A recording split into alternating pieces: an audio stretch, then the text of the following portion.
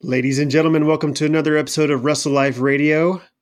I am your solo host again this week, or this Friday actually, by myself again. I am Kyle Pauly. Matt is too busy setting up some Dungeons and Dragons stupid game, and Chris is off playing volleyball or something somewhere on a beach, I guess. I don't know. But anyway, who cares? It's me this week again. Just got done watching Friday Night SmackDown. I will tell you all about it, but first, it's time for This Day in Wrestling History.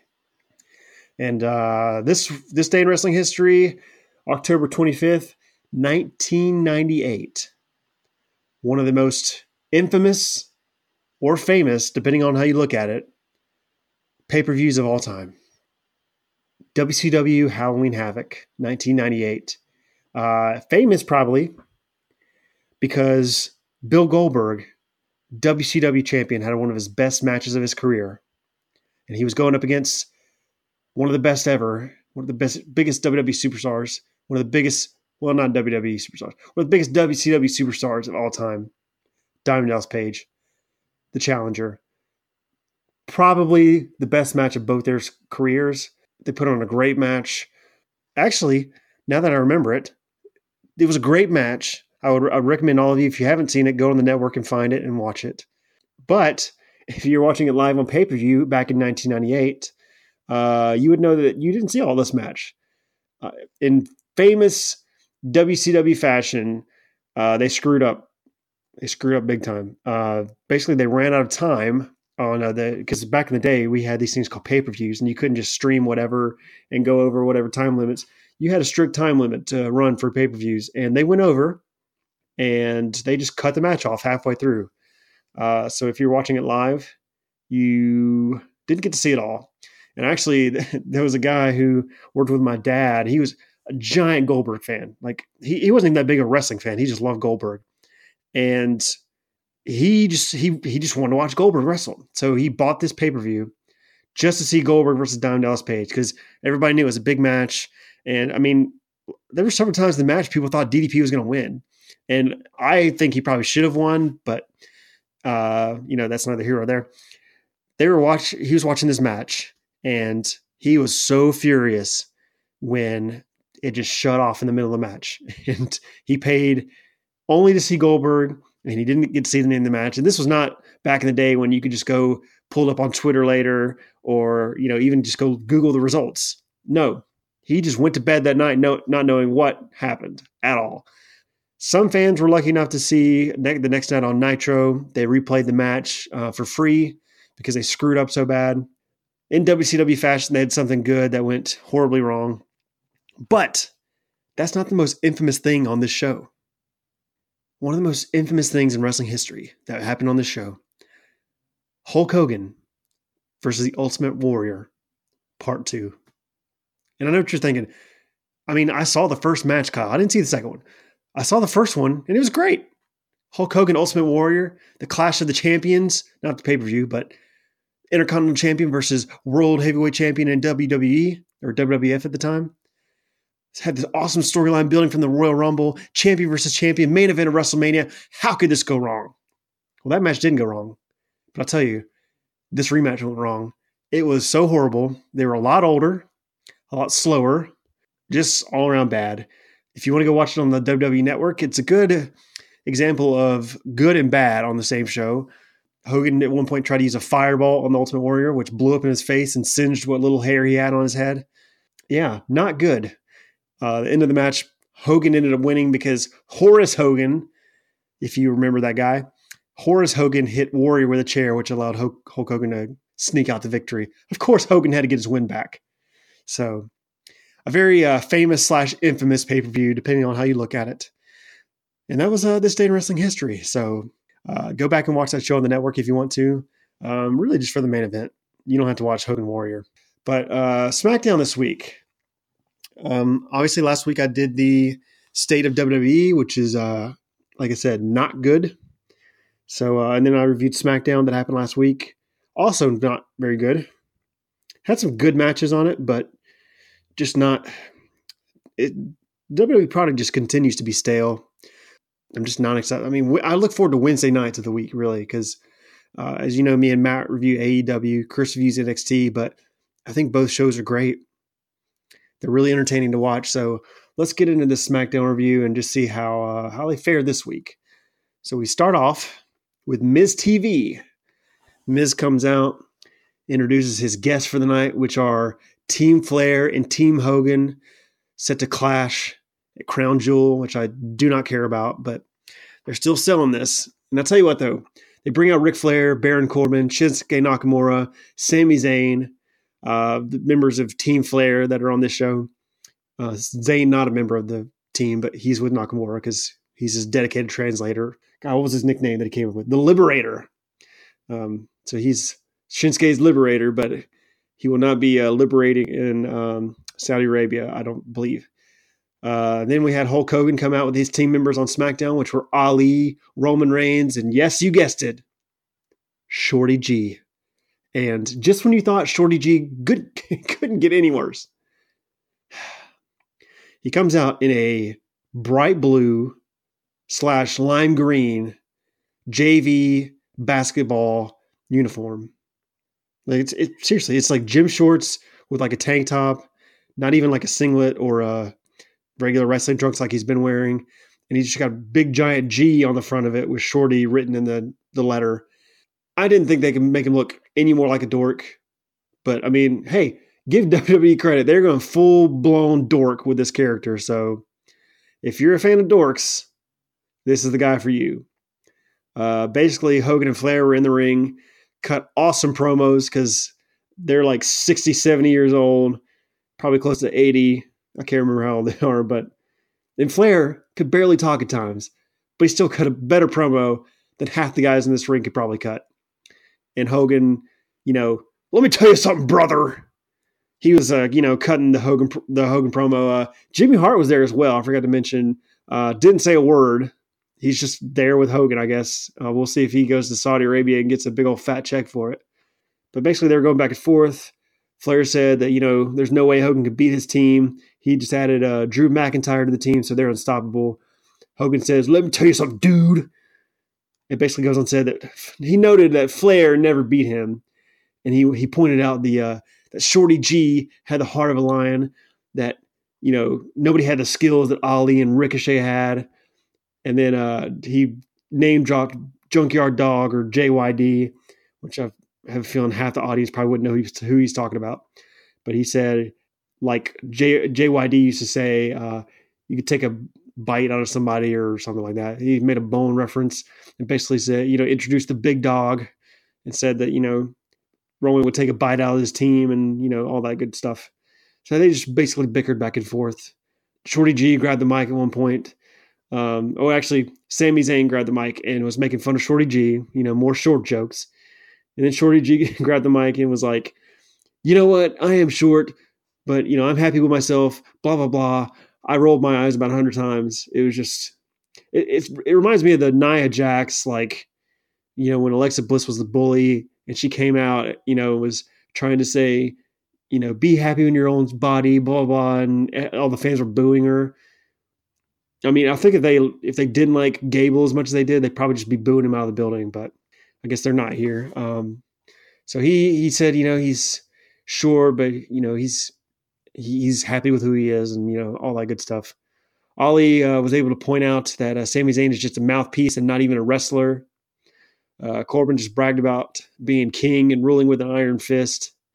And then Roman Reigns mocked him for thinking he's a king, noted that his crown and cape are stupid. He said he wants to punch Corbin in the face. And Shorty G's like, yeah, let's knock some faces. Let's punch some faces or something like that. They want everyone to, fight or whatever. Hogan stepped in and he's like, whoa, whoa, whoa, brother. He's like, there's 3 of you and 3 of us. Why don't we have ourselves a tag team match? Basically tries to set up a main event for a 3-on-3. And while Hogan was mocking the heels, Zayn accepted the challenge, but he claimed he tweaked his neck on the flight over and wouldn't be able to wrestle. So he said he had a replacement. Cesaro comes out. They were all happy to have Cesaro on the team. And you know what? I love Cesaro, but if you're going just based on story, this guy has lost match after match the last couple weeks since, he started wearing the capris and, doing all this stuff. So why would you even be intimidated by him? But they all brawled, had a fight. Shorty G hit a dive on the outside. Ali hit a suicide dive. They all got in the ring together and stood tall. And then backstage, we had Kofi Kingston and Big E making their way to the ring, and they were talking to Xavier Woods on an iPad. Xavier Woods obviously got hurt. He got injured at a house show in Australia, I believe. Tore his Achilles or had an Achilles injury. He just had surgery on it, and he's going to be out for a while, apparently. But as soon as I heard this news, I just shook my head. Obviously, because you don't want anybody to get hurt in this business, but I also shook my head because I just knew Kofi's never going to get that title back. At least no time soon. Because I was like, I just know for a fact they're going to want the New Day as a tag team. And with no Xavier Woods to team with Big E, Kofi's the only guy left. So, and what do? First week, Robert Roode and Dolph Ziggler going up against the New Day, Kofi Kingston and Big E. This was basically just a nothing match. It like literally meant absolutely nothing. They're obviously talking about the I forgot what the name is because I wrote it down in my notes last week. I did not write it down this week. But that ridiculously long name that's like for the World Cup or something stupid like that. That tag team turmoil match for the World Cup to determine the best team in the world, the best team of all time, or some, the most epic sounding title of all time. They tried to make it. It's basically a teeter for that. It was fine for what it was. I like Ziggler and Roode as a team, honestly, but I mean, they're good heels, but I mean, it meant nothing. It was just, nothing happened in the match. Basically, the end of the match, Big E knocked Roode off the apron, threw Kofi Kingston over the top rope onto Ziggler. Roode caught Big E with a spine buster, but Kingston was able to knock Roode out of the ring. And then Ziggler just rolled him up from behind and got the pinfall. And Kofi just sat up and was like, that was 3? Oh, man. And Ziggler and Roode rolled the outside. They're all happy they won. Immediately cut to a TV that was in the back that showed the B team watching the TV for some reason. And I believe they showed Lucha House Party as well watching the match on TV backstage. And WWE does this weird thing too where they've got the TV sitting there and it's at an angle so you can see what's on it. And then they have everybody standing like beside it with their head turned watching it because you got to see their face. You got to see like the front of them. And it's the dumbest looking thing I've ever seen. They've been doing this for years and it's so stupid. And every now and then somebody will just like break the rules and, watch the TV like a normal person, but not here. B team. And of course they had to show off their awesome shirts, their Sharpie shirts. And Lucha House Party were all cranking their necks to watch this, nothing match. It was so nothing. I'll tell you how nothing it was. After Kingston rolls up, basically the New Day's music hit. Revival's music hit. And they ran out and started attacking New Day. Just, they're like, okay. So New Day's in the ring fighting them. Ziggler and Robert Roode join in. They start, attacking New Day. Then Heavy Machinery, they come out. They make the save. And Tucker runs out, but I actually rewound this because Otis running down the ramp to make the save was the funniest thing. He's just flailing his arms. If you ever seen Saquon Barkley, when he scored a touchdown or something, he'll run through the end zone and flail his arms and like wave him like a windmill. That's basically what Otis was doing running down the ring. So he runs in, they rip their shirts off. They all, clear the ring. The baby faces stand tall in the end, essentially. So I was sitting here after this and I was thinking, okay, this match meant absolutely nothing. Why couldn't you just have the New Day win? Why did it have to be a roll-up by Ziggler? I mean, they stood tall at the end of the match anyway. So who cares? Like, just Kofi Kingston they even said it. He's just recently was the WWE champion, not even a month ago. And Dolph Ziggler just rolled him up in the ring and beat him ahead of this big tag team World Cup match that's going to be on Crown Jewel. I have no idea. Who knows why they do this? It just doesn't make any sense to me. But they announce, officially that Reigns, Shorty G, and Ali will go up against Baron Corbin, Cesaro, and Nakamura later in the show. And then in the back, we have Rey Mysterio talking to Dominic and Cain Velasquez. So they're all, chatting back there. Dominic looks pretty healthy. They recap Tyson Fury and Braun Strowman, which was a pretty awesome video package. I've dropped her name several times on the show. My girlfriend was watching with me at this time. We sat down for dinner, basically. We're kind of watching it, and they showed the recap video, and she watched the whole thing, didn't say a word. She did say Tyson Fury's eyes look weird at one point for some reason. I guess he was like bug-eyed or something. But then she didn't say anything else. She just watched it, and at the end of it, it ended, and she was like, "That was pretty cool." And I was like, "Yeah, I mean, they pretty much always do cool, pretty cool hype videos to hype these matches." And yeah, it was great. I mean, I don't know how they're going to do this because they showed clearly the if you didn't see, Tyson Fury was training at the WWE Performance Center. They posted on their social media on YouTube and everything. He was training, doing shoulder tackles in the ring, knocked some guy down, and basically while he was running the ropes, Braun Strowman just ran in out of nowhere. Apparently nobody saw him because he's so stealthy, this big man. He slides in the ring and shoulder tackles Tyson, and Tyson like rolls his ankle or something. And so they're selling that Tyson Fury, they don't know his health status. Maybe he has an injured ankle or something. And Braun Strowman's just sitting on the outside. Again, I guess because they are, Becky, just randomly attacking Natalya. That one time people cheered for some stupid reason, and now they just think all the babyfaces should do it. But I mean, I guess I'll talk more to that later. But I mean, a total heel move though. He just traveled all the way down. Tyson's just, not a wrestler. He's a boxer. So he's going to go train at the Performance Center. He's inexperienced. He's trying to feel what it's like to be in the ring. Braun Strowman can't just, take him, while he's healthy. He's got to go randomly attack him. Drove all the way to Florida. I don't know if he lives in Florida. Maybe he does. Drove all the way to the Performance Center just to shoulder tackle this dude. Hurt his ankle. So now he's going to have to fight a wounded Tyson Fury. What a big man Braun Strowman is. So anyway, Corey Graves actually noted that a source claimed that Fury was going to be ready for Crown Jewel, but they're, like I said, talking about the possible ankle injury here. Then we had another stupid, pointless match. Chris and Matt's favorite squash match. We had some girl standing in the ring, Cameron Connors, and then Lacey Evans comes out. This was like, I feel like this is worse than a typical, like a Viking Raider squash match. I can't talk right now on a podcast. It was pretty terrible for squash match standards.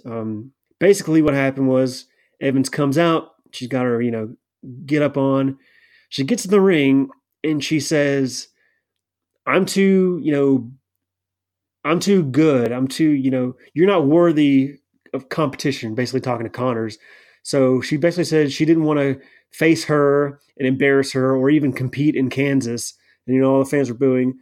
So she was like, so I'm just going to leave. And I was like, okay, she could just try and leave and maybe that, Connors can attack her or something. And then she'll want to fight her or something or hit her, give her a cheap shot. And then they ring the bell and she pins her. No, she just says, go ahead and ring the bell, ref. I'm just going to leave anyway. So the ref rings the bell, the match starts, and she just gets out of the ring and starts walking away. And I'm like, so your plan is to get counted out and lose to this girl? I mean, because that'll be a loss. Getting out of the ring and running away and it just made zero sense of like what her motivation was. I mean, what they ended up doing was Cameron was an idiot and she's like getting all excited that she's actually going to win a match and is counting with the referee and then just like turns her back and is like counting with the crowd. And she got, overly excited, I guess. And Evans, like at 9, just takes off running and slides back in the ring and just immediately punches Connors and pins her. But it was just like the setup was so stupid. And I mean, it obviously wasn't even a match. She just punched her and, pinned her.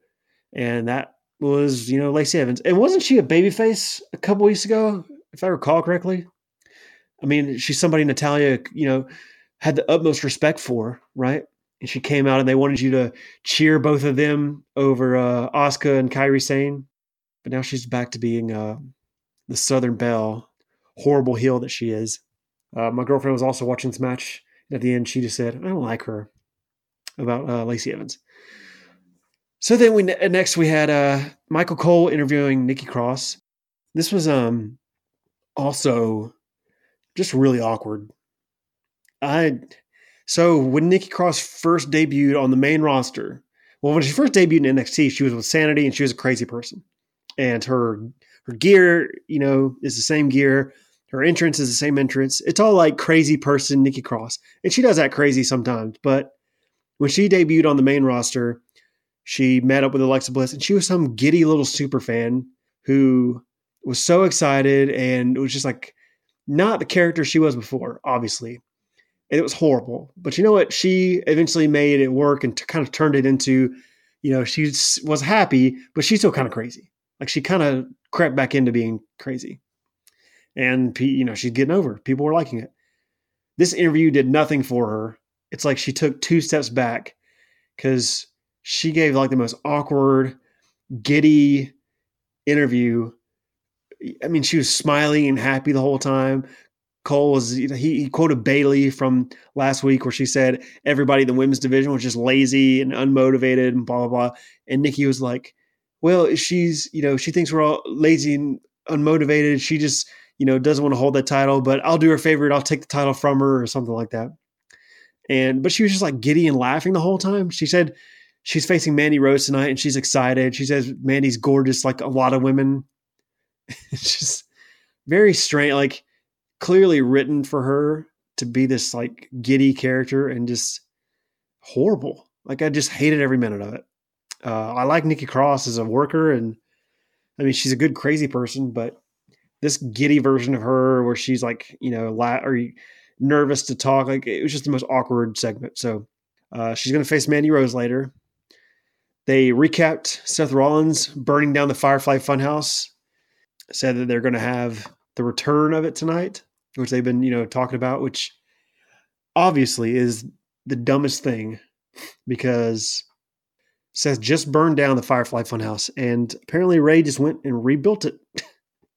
Just, Seth burned it down. He went to Home Depot or Lowe's and stocked up on some plywood and some 2x4s and a bunch of tools and just built this Firefly Funhouse again. So it's back, just like that, I guess. So it was basically this, Firefly Funhouse was Bray Wyatt hosting a funeral for Rambling Rabbit. They said, I should say to intro this, Cole and Graves introed the Firefly Funhouse, which was fantastic. You could hear the sarcasm in my voice. They said Rambling Rabbit or somebody was lost in the burning of the Firefly Funhouse. So it was Rambling Rabbit. Bray Wyatt's having a funeral for him. And it's got like a little chest there, and the pig is there. Mercy the buzzard is there. Sister Abigail, the puppet or whatever, is there. And basically Bray cuts, a eulogy promo for Rambling Rabbit. And then he said that Rambling Rabbit wanted an open casket. So he takes him out of the casket. His head is like split open. It's just weird. I don't know how a burning would split his head open, but sure. He pulls him out of the casket. He kisses him.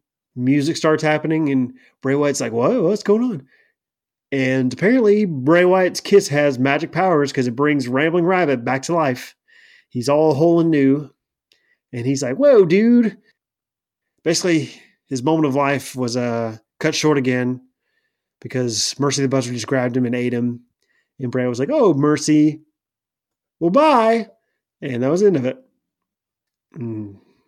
Okay. This was like the last segment that my girlfriend was sitting on the couch with me for, and this was another segment. She actually didn't say anything.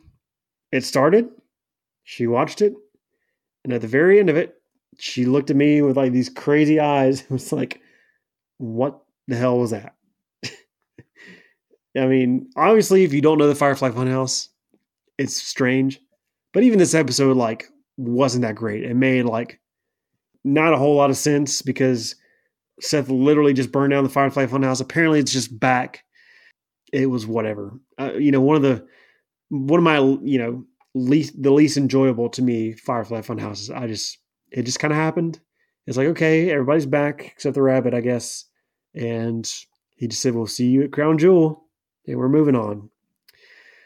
So next we had Drew Gulak standing in the ring, which means he's going to die.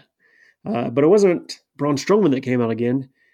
It was Kalisto and the Lucha House Party. So they come out, and I'm thinking, they're going to be in this tag match. They just showed them watching TV. Obviously, Drew Gulak's a loser. They just established last week. So Kalisto's going to come out and beat him. But of course, before the match actually started, Gulak grabs the mic and says, I want to reintroduce myself. I'm former Cruiserweight champion of several months, but who cares? Drew Gulak, and he said he's going to continue his PowerPoint presentation from last week regarding Tyson Fury and Braun Strowman. So he brings up the slideshow, and I'm pretty sure he must have revised this presentation because slide 1 is not the exact same slide from slide 1 of last week. I could be wrong, but I'm pretty sure I do graphics as a profession. I'm pretty sure this was a different slide. And this was also slide 1 of 365 or something like that. But he actually got into it, got a couple words of saying why Braun Strowman was going to get beat by Tyson Fury. But of course, he got interrupted by Kalisto. It was pretty hilarious because while he was trying to give the presentation, Kalisto was kind of trying to get at him already, but the referee was holding him back. With his hand was holding him back. And I was just sitting there thinking, man, this referee really wants to see this presentation. He's like, no, I didn't get to see it last week. I want to see what he has to say. And you know what? I did too. I want to see this presentation. So they should upload it to WWE.com or, put it on Google Drive or something so I can download it. I got to see this presentation. And it's illustrated too, so I'll enjoy it. Basically, though, Kalisto jumped Gulak, and Gulak actually got some offenses. So he actually set up for his finish. But then Braun Strowman's music hit, and Gulak freaks out. And while he's freaked out and while Braun Strowman's walking down the ramp, Kalisto turns him around, hits the Selena Del Sol, and pins him. As soon as he gets pinned, Strowman jumps in the ring and attacks Gulak, hits him with a running power slam, and he grabs the mic. The fans chant, one more time, one more time. So Strowman doesn't hesitate. He drops the mic, picks him up, and hits him with another power slam. So Gulak's dead in the ring, and Strowman just says, at least Gulak belongs in the ring. Tyson Fury doesn't belong in the ring. So at Crown Jewel, he's going to get these hands. I don't know, he said Tyson didn't belong in the ring, and it was kind of a heelish promo. And there were obviously when he came out, the fans were cheering. He beat up Gulak, so the fans cheered again. And even though he, ran in and beat somebody who just got beat in a match, but whatever, he power slams him and then he cuts his promo. And there were parts in it where fans were like, yay? They weren't even sure if this guy was supposed to be cheered or booed. And I said a couple weeks ago that the 4 men involved in the main stories that they're pushing are Cain Velasquez, Brock Lesnar, Tyson Fury, and Braun Strowman.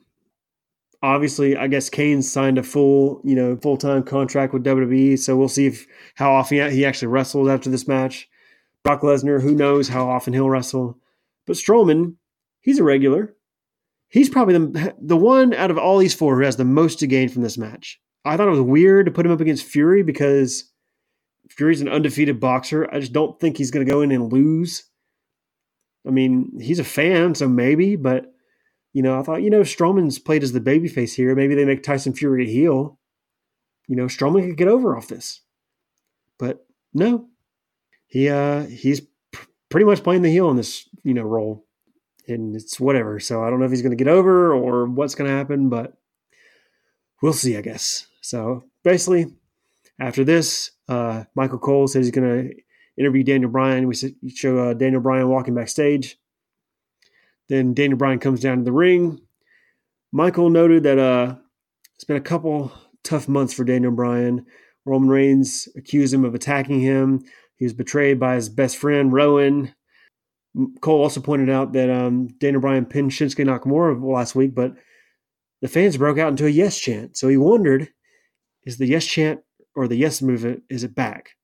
And I'm sitting here thinking, what does that even mean?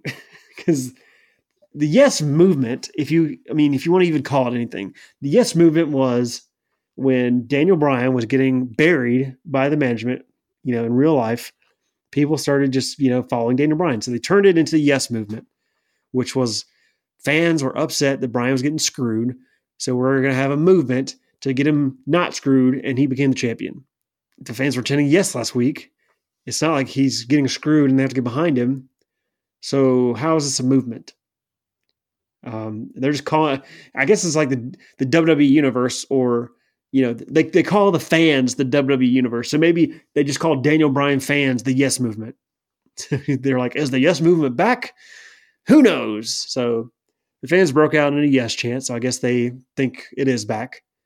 But before you can answer, Sami Zayn and Nakamura come out.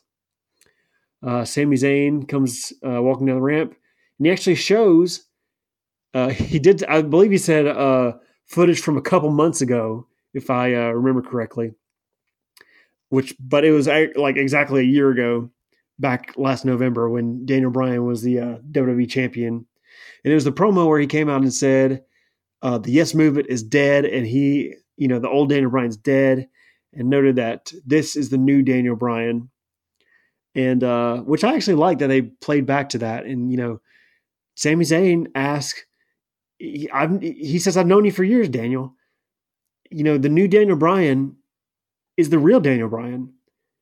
Basically saying, like, he cares about the environment. He said Daniel Bryan's a good person, but he agreed that people were disgusting.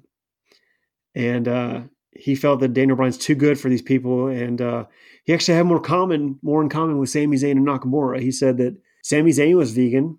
He hated meat and the agricultural, treatment of animals, and, says he hates that. He knows Daniel Bryan hates it. So they have that in common. And then he said Daniel Bryan also wants to protect the environment, protect the oceans, get all the plastic out of the ocean. And who agrees with that? Nakamura. Nakamura agrees with that. He's a surfer dude. He loves that stuff. So he basically says he's a vegan. Nakamura cares about the planet. We all have a lot in common. And he also says, and we're all three artists. We're, some of the greatest, basically saying they're some of the greatest wrestlers of all time, which is true. And said, Daniel Bryan might be the greatest of them all. Might be the greatest artist to ever step in the ring. So Sami Zayn urged him to move forward past the Yes Movement and join up with Sami Zayn and Nakamura and forget about the fans. And so he offered his hand for a handshake. And Bryan, for the longest time, teased the handshake, and the crowd's just going nuts at this point. They're saying, no, don't do it. Don't do it. They're chanting yes, like we're the Yes Movement. And Daniel hesitates. He hesitates. And finally, he can't do it. He just walks off in between Nakamura and Sami Zayn. But you know what? It wasn't like, he didn't attack him. He just walked by him, and he kind of looked concerned. So much so that Sami Zayn and Nakamura kind of smiled a little bit. They're like, I think we got to him. Because they probably were thinking he's going to join or restart the Yes Movement, go back to the, being the babyface that he was before. But we talked him back down, which, we're bringing him over to our side. So, Sami Zayn and Nakamura see this as an absolute win. I really like this segment. I thought they had a callback to something that had happened in the past. They were real. They said, we have a lot more in common than, you think. And, it was obviously a heel thing to do, but he was right. He said, Daniel, you care about the environment. You're vegan. You're just like us. So join us. And, now, they're teasing Daniel Bryan's got a decision to make. He's going to, think about it, and we'll see what happens next week. I actually want to see what's going on. And who would have thought? I gave the Future Endeavor a couple weeks ago to Zayn and Nakamura because they were so horrible, in the role they were doing. But I liked him in this segment. I wish Nakamura would say something and not just stand there and nod. And I wish Sami Zayn would wrestle and not just be his liberator all the time. But hey, as far as a segment, in a vacuum, I love this. I like this segment a lot. So we'll see what happens next week. Basically, after that, Hulk Hogan was speaking with his team members in the back. And then after that, we had Nikki Cross going up against Mandy Rose, with Sasha and Bayley joining the commentary team. So basically, this match was whatever. Mandy Rose basically had the advantage early. She hit Nikki Cross with a forearm for a near fall. Mandy Rose slowed down the pace, got a chin lock in, obviously. She tossed Nikki Cross to the floor. Sonya Deville hit her on the outside with her right hand. Mandy Rose got another near fall. Basically, Nikki Cross started making her comeback. She fired up, hit a bulldog and crossbody Mandy Rose tried to roll across up, but she was able to roll through. She stood up, hit her net breaker for a win. That was it. Cross and Bayley had a stare down after the match, and that was that. So, yeah, Nikki Cross, bad promo at the beginning of the show, and this match was whatever. I kind of wish they would bring it back Alexa and like let her be by her side at least, and let her cut some promos together. I mean, Sasha is by Bayley's side, so yeah, I don't know why Bliss isn't out here. They haven't said she's injured or anything, so I don't know. We'll see. Maybe she'll show up at Crown Jewel. Who knows? Oh wait, they're not doing it there. So Ric Flair basically spoke to his team members in the back after this. After this, we had Rey Mysterio and Cain Velasquez making their way down the ring. Basically, Rey Mysterio recapped, Brock Lesnar attacking his son, saying it broke his heart to see his son in pain, but he knew Dominic was a Mysterio because of how he fought through it, and he was doing better. He kind of made it sound like he was still like in the hospital or something. But, I mean, they showed Dominic earlier, and he looked pretty good to me, so wasn't like a neck brace or anything, so he's fine. Mysterio thanked the fans for the support of his son, and he said Dominic still vows to be a wrestler. And then Mysterio turned his attention to Lesnar, said he promised Velasquez was going to drop him and put a scar on the other side of his face. And then he called out Lesnar to come face-to-face with Velasquez, but instead, Heyman and Lesnar appear on the big screen. Heyman informed Mysterio that and Velasquez that Lesnar had important things to do, and he wasn't going to come face-to-face with Kane. And he asked him if they could guess what Lesnar is busy doing, and they wouldn't answer. He said, guess what they're doing, where they're doing it, or something like that. And he said, okay, well, maybe you can guess who or whatever. I forget what it was. He basically tried to, make him play a guessing game, and they wouldn't do it. So then Heyman noted he was going to give them a spoiler, and they panned the camera down, and Lesnar has destroyed Dominic once again. His shirt's all torn. He's bruised up, and he's holding him there. And like Cody Rhodes said on AEW, it was like there was an invisible barrier between them, the two, because Mysterio and Velasquez just stood there in the ring for 20, 30 seconds, just staring at the screen like, oh my God, Dominic's dead. Oh my God, what are we going to do? And just looking around. And then, after Lesnar dropped him, then they decided to get out of the ring and go run to the back. I guess seeing him, destroyed put them in shock for a minute, or, their body, they were ridden with rigor mortis and they couldn't move and go save Dominic. But basically, they run to the back. We go to commercial. We come back. They're in the trainer's room. The doctors are checking on Dominic, and Velasquez and Mysterio are standing over him. The referee, or the doctor is looking at him, and it's just like a doctor looking at the guy on a training table, but they're acting like they're in the emergency room, and Dominic's about to lose his life, and Kane and Mysterio are just like hanging over him and bothering him. He's like, give me some room. It's like, for what? You're just looking at him. So Dominic just laid on the table while the referee looked at him, or the doctor, sorry. Might as well have been a ref because he was just standing, he's just black shirt. So while they're looking at him, Mysterio and Velasquez distraught, Lesnar runs in and hits Mysterio with a trash can. And he hits Kane with a trash can and starts beating him up. Mysterio jumps on his back out of nowhere like a spider monkey. And Lesnar picks him up, F5s him basically into a wall. Then he picks up Kane and F5s him onto Dominic, onto the training table. Kane immediately fell off and nearly fell on his head. And I was like, oh my God. He's not even going to make it to Crown Jewel at this point. Because he's either going to break his neck or he's going to get up and kill Brock Lesnar for throwing him like a rag doll. So yeah, that's basically what happened. And then they come back from a commercial. I believe this happened before the main event. And they just basically had a close-up of Velasquez. And he just spoke a bunch of Spanish and said, I think they said it translated something like he's going to kill Brock Lesnar. He said Brock Lesnar, and he would say some Spanish words, and I don't speak Spanish at all, so I had no idea what he was talking about. They do know Kane can speak English, right? Because Mysterio's been his mouthpiece. It's not like Nakamura where he's Japanese, he speaks Japanese as his first language, English is his second language, but he's not that good at it. No, Cain Velasquez can speak perfect English. I don't know why he can't just speak English. I mean, I'm not saying like, oh, you got to speak English. This is America. No, not like that. but mix it up. I mean, Mysterio does it. He comes out, it's perfectly fine. He'll say a line in Spanish and then, basically repeat it in English and, continue with his promo. Kane couldn't tell us that he wanted to kill Brock Lesnar. Okay. So it was just very awkward. And it's so strange because I'm not so sure these segments are working that well. Both for Kane and Tyson. I feel like Tyson Fury's been a little bit better because he's more charismatic than Cain Velasquez. Cain Velasquez in UFC was never a Conor McGregor or, big personality or anything. He was always pretty even keel, didn't say much, just, did all his talking with his fists in the octagon.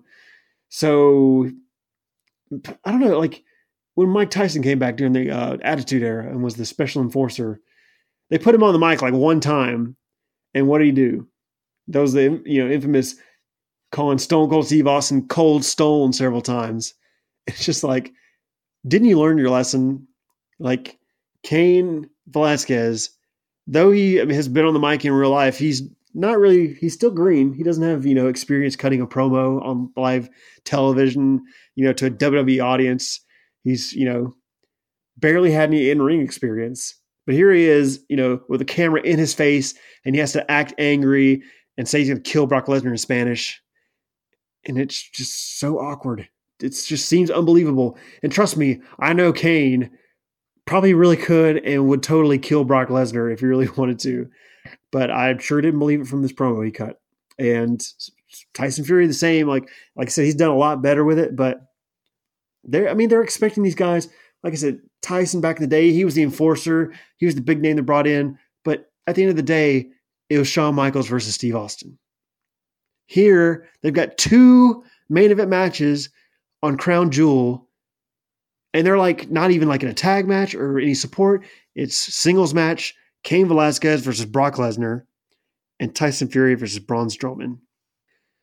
I mean, good luck putting on a good match here. I just don't have my hopes up. But anyway, so for the main event of the show, we had the promised Roman Reigns, Ali, and Shorty G with Hulk Hogan and Jimmy Hart up against Shinsuke Nakamura, King Corbin, and Cesaro with Ric Flair and Sami Zayn.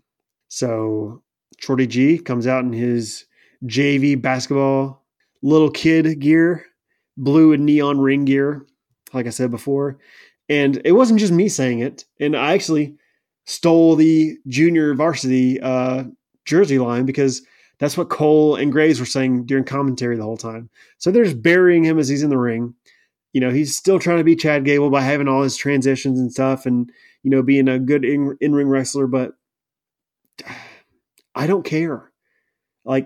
He's Shorty G now. He's not Chad Gable anymore. I just do not care. I don't want to cheer for him. I don't want to see him in the main event. I just don't care. I really don't. He's wearing this stupid outfit. He's just never going to get over. If he gets over with this, if the fans are chanting Shorty G and he's in the main event of WrestleMania, Shorty G, I don't know. We'll see. For me, this is just dead. And so he comes out in his, new blue and neon gear. The babyface again in the ring. They're all standing in the corner facing the heels. And the bell rings. And the heels just charge across the ring and just start beating them up.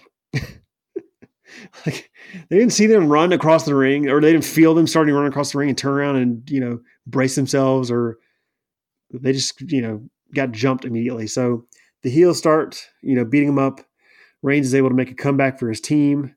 But the heels regain control and they basically isolate Ali on their side of the ring.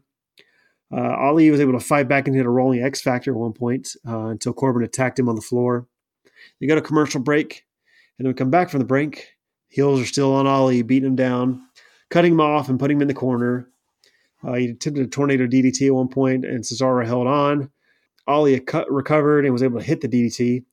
And then Shorty Gable, here he comes. He gets the hot tag. He comes in and runs wild. He hits a swinging net breaker, a moonsault on Corbin for a near fall. He does a roll through and gets an ankle lock on Corbin. But Nakamura, runs in, makes the save. Corbin and Nakamura attempted to double suplex on Shorty G, but he fought back, hit a missile drop kick on both of them from the top rope. Reigns got the tag, came in and hit basically Cesaro was going to put him in an armbar, but Reigns picked him up and, hit him with a sit-down powerbomb for a near fall. He attempted a Superman punch, but Cesaro caught him and slammed his head on the mat, which it hurt. Caught him for the big swing, which I don't know if I've seen in a while. I can't remember if he's done it recently or not, but hits the big swing, immediately locked in a sharpshooter. It looked like Roman Reigns was basically going to tap if nobody saved him, but Ali came in and made the save. Basically, everybody hit their big move. I think Corbin came in, hit the deep six on Ali. Shorty Gable hit a dropkick sent Corbin of the top rope. Nakamura came in and hit the Kinshasa. Roman Reigns hit the Superman punch on Nakamura. And basically, he was about to attempt a spear on Cesaro, but Cesaro hit a knee and an uppercut for a 2 count. Cesaro hit a springboard off the second rope, but Reigns caught him. Was able to hit the spear. But instead of going for the actual cover, Reigns walked over and tagged Ali and let him hit the 450 splash.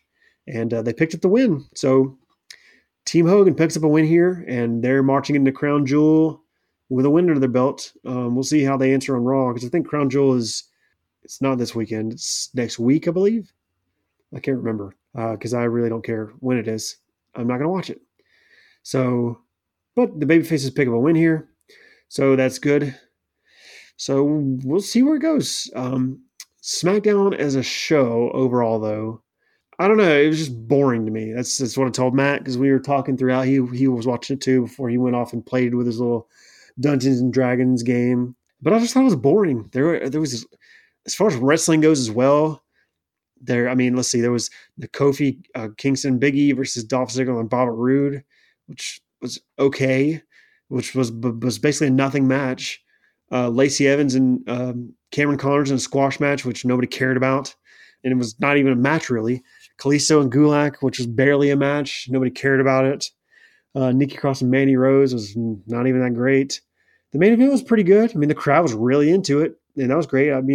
Roman Reigns actually has fans behind him now. And I said last week, I really wanted them to start building the SmackDown brand around Reigns and Daniel Bryan. They're the two biggest guys on the show, I think. And they've been the two best guys consistently. And, they might be doing that because it looks like Nakamura and Daniel Bryan are going to have a program for the is he the U.S. champion? No, he's an Intercontinental champion. Yeah, that's right. I can't remember. These secondary belts that don't mean a thing. So Nakamura's the Intercontinental champion. So Daniel Bryan's going to be feuding with him. So that's going to be great. Roman Reigns has been awesome, in his role, and fans are starting to get behind him. So I think they're building around those two. But other than that, though, and like I said, I love the Daniel Bryan segment, but that's two things on the show. Everything else was just nothing. It was a lot of video packages and backstage, segments. The Lesnar, Cain Velasquez stuff, took up a couple segments on the show. It was just nothing. I can't give this, good grade. I got to give it if I had to grade it, I'd give it a C-. And that, I think it's being generous because there wasn't really anything good on the show. There wasn't anything that was just flat out horrible per se. I've seen a lot worse. It wasn't, Rusev, Bobby Lashley on Raw or, burned to the Firefly Funhouse or anything. It wasn't that bad, but it was just nothing. It was boring. Just not a fun show. In contrast, NXT and AEW are putting on these awesome wrestling matches. They're a wrestling show, yet they still have cool segments like the Jericho Cody Rhodes, brawl with the Inner Circle and, the Cody Rhodes team. That was awesome Wednesday night, but they still did a lot of wrestling on that show and made it entertaining. This show was a lot of nothing and a lot of nothing wrestling. So just a very boring show this week. We'll see where they go next week. I just don't have faith. Like I said, WWE products are stale right now. They've changed the aesthetics. They've changed how things look, but it's still the same. And it's, maybe even worse than it was before because Raw was starting to get good at one point, but it's just kind of fallen off the wagon. And SmackDown on Fox. We'll see how these FS1 numbers do as well, because I forgot to mention this was not on Fox like it normally would be because of the World Series. So that's going to take away viewers, and it's on FS1, so it's on a different program. We'll see if the fans even follow it here. I'm not sure. We'll see what the rating is this week, but that was SmackDown. Nothing really happened, so C- for me. Anyway, thanks for listening, you guys. We'll like I said, we'll see what happens on Raw the coming week, and we'll see if they can turn this thing around. But I don't have much faith in it. But if you want to follow us, we're a little bit more exciting, I think, than WWE. Share this with your friends. Basically, anywhere you can listen to podcasts, iTunes, Spotify, Radio Public is the one we post on Facebook. So make sure you follow us on Facebook to get updates. We're at Wrestle Life Radio on Facebook and Instagram, Wrestle Life Pod on Twitter. So make sure you follow us there. Share our posts, share our shows with as many friends. If you like the show, leave us comments, send us questions, anything you want, and we'll get we'll address you. Maybe we'll have a mailbag or something that we could start answering questions if you have questions. But keep listening, keep sharing.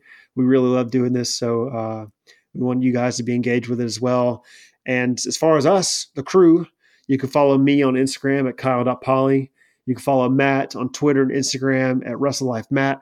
And you can follow Chris on Twitter at WrestleLifeHeel because he is a heel. But thanks again for joining us this week. A lot of shows going on. It's an exciting time in wrestling, at least for AEW and NXT. Also, I want to point out WWE 2K is horrible, like I was thinking it was going to be, which is basically WWE in a nutshell. So don't go buy that game. And that is my mini game review of the week. So thanks again, folks, for listening. We'll be back next week with another SmackDown review. Be back Monday with a Raw review. So stay tuned, and we'll see you later.